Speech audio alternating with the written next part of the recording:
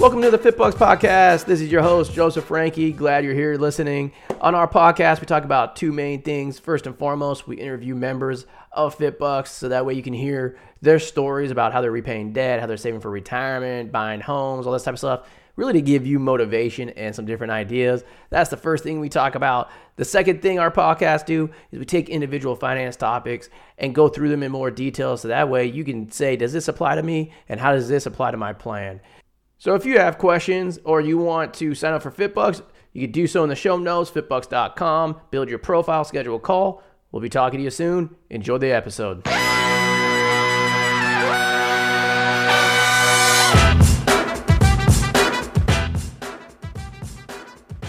So when people talk about the student loan problems, they talk about like the $1.83 trillion of student loan debt that's outstanding.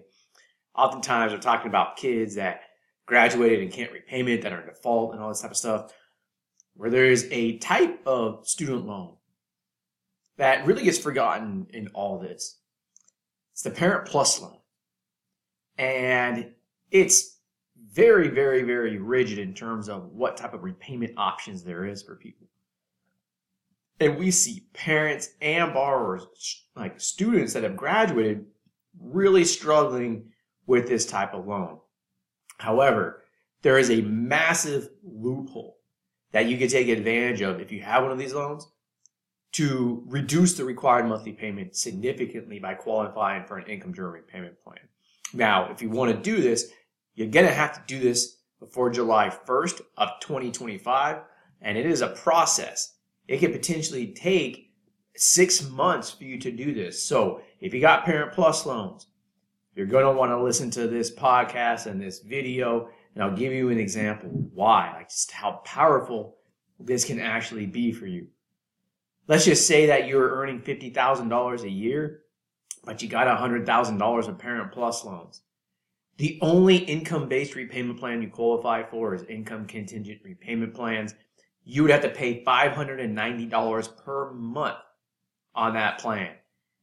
By leveraging this loophole I'm going to go through with you today, you can actually qualify for the new SAVE program. And if you did that, your monthly payments would drop to about $143. So from $590 to $143. So that's what we're going to talk about today on the podcast and on this video is who can this benefit?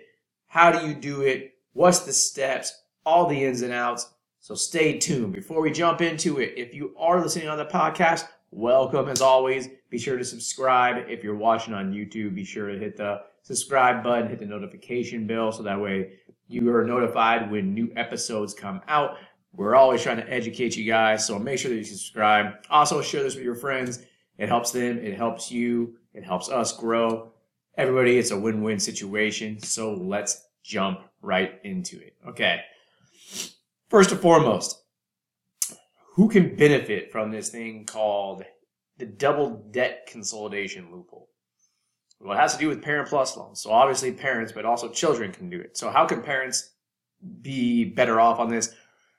A lot of parents are responsible for paying these Parent Plus loans. It's in their names, but they're entering retirement and they're stuck making these hefty payments because they either only qualify for standard repayment plans or they qualify for income contingent repayment plans, which are nowhere near as flexible in terms of payments as the newer income-based repayment plans like Pay-As-You-Earn or SAVE, okay? Parent Plus loans do not qualify for those plans. You cannot go on them, okay? Except for if you use this loophole. Now, the other piece, and this is where a lot of our audience, a lot of you guys listening to this, you could potentially benefit from this. You have your own student loans, but your parents took out Parent Plus loans, and they're saying you're responsible for paying these, and they're making you pay them. And so if you don't know this loophole, you could be like on a SAVE program or Pay-As-You-Earn for your loans, but being forced to pay down your Parent Plus loans when you wish you could potentially have them on the same type of loan program, right? Or maybe you got credit card debt that you'd rather pay off, but you're stuck paying this massive Parent Plus loan off. This double debt consolidation loophole can work for you too. So with that being said, what is this double debt consolidation loophole? What is it? How do you take advantage of it? First of all, it's really taking advantage of the inadequacies of the loan servicers and the basically inefficiencies of the federal government. They now have been made aware of these inefficiencies, so they're fixing them. That's why you have to do this before 2025. But how does this work? Okay, I'm going to go through the steps, which will detail exactly how it works. But what ends up happening is Parent Plus loans don't qualify for most of the income driven repayment plans. They only qualify for ICR, which is a really bad repayment plan. You probably don't want to go on it. Okay. However, whenever you consolidate a loan, then the way the government tags that loan, you could potentially consolidate it again, and they don't know where it came from. So what you're basically doing in this loophole is you're consolidating loans twice, so that way the government doesn't know it was a Parent Plus loan. And because they don't know it was a Parent Plus loan, you now qualify for the other income-driven repayment plans like SAVE. Okay, so that is an earful. Let's dig through the steps, because when I detail these steps, you're going to understand exactly what I mean. First and foremost, in order for this to work, you have to have 2 Parent Plus loans. Okay, so most parents do have 2 Parent Plus loans because they took them out at different times. Okay, now this is extremely important to do this right, because if you mess this up, you're not going to get your qualifications, okay, to go on to the income driven repayment plan. When you have 2 different Parent Plus loans, you can consolidate a Parent Plus loan to a direct consolidation loan. But you do not want to merge them together yet. You want to consolidate the individual ones, and the key is when you consolidate, you can choose your loan servicer. You want to make sure that you are sending them to 2 different loan servicers. And in order to do this, you cannot use the online tool that the government gives us at studentaid.gov. I'm going to repeat this. You have to take your 2 Parent Plus loans. You need to consolidate each of them. One needs to go to one loan servicer. The other one needs to go to another loan servicer. And you have to do the paper application. You cannot use the online tool at studentaid.gov. That's number 1. Number 2, and this is oftentimes greatly overlooked. When you fill out that consolidation application, you also have to request it be put onto an income contingent repayment plan. Or your application might be rejected because you didn't select a repayment plan.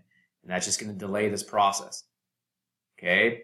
So it's very, very important to take your 2 Parent Plus loans and consolidate them at 2 different loan servicers, which you specify on the application. So you have to fill out 2 applications for each loan. And then you must request that to go onto an income contingent repayment plan on the application when you do the consolidation. Okay? If you didn't get that, I would rewind this and listen to that over and over again to make sure that you understand how that works. Okay? Now, within about 30 to 45 days, you will get a notice that the consolidation for the 2 different loans at 2 different loan servicers has been complete. So now you might have, a loan. So maybe, let's just say, I don't know, maybe you have Mohila right now, okay? And you consolidate one loan to Nelnet, you consolidate the other loan to Aidvantage. So you have 2 different consolidation loans at this point, okay? After that, you then do another consolidation loan. This time you can use studentaid.gov to do this. Now, the key is when you do the application to consolidate it this time, you have to use another loan servicer.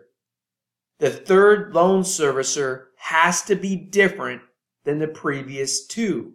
So like if I went to Aidvantage and Nelnet, I can't do this last consolidation with them.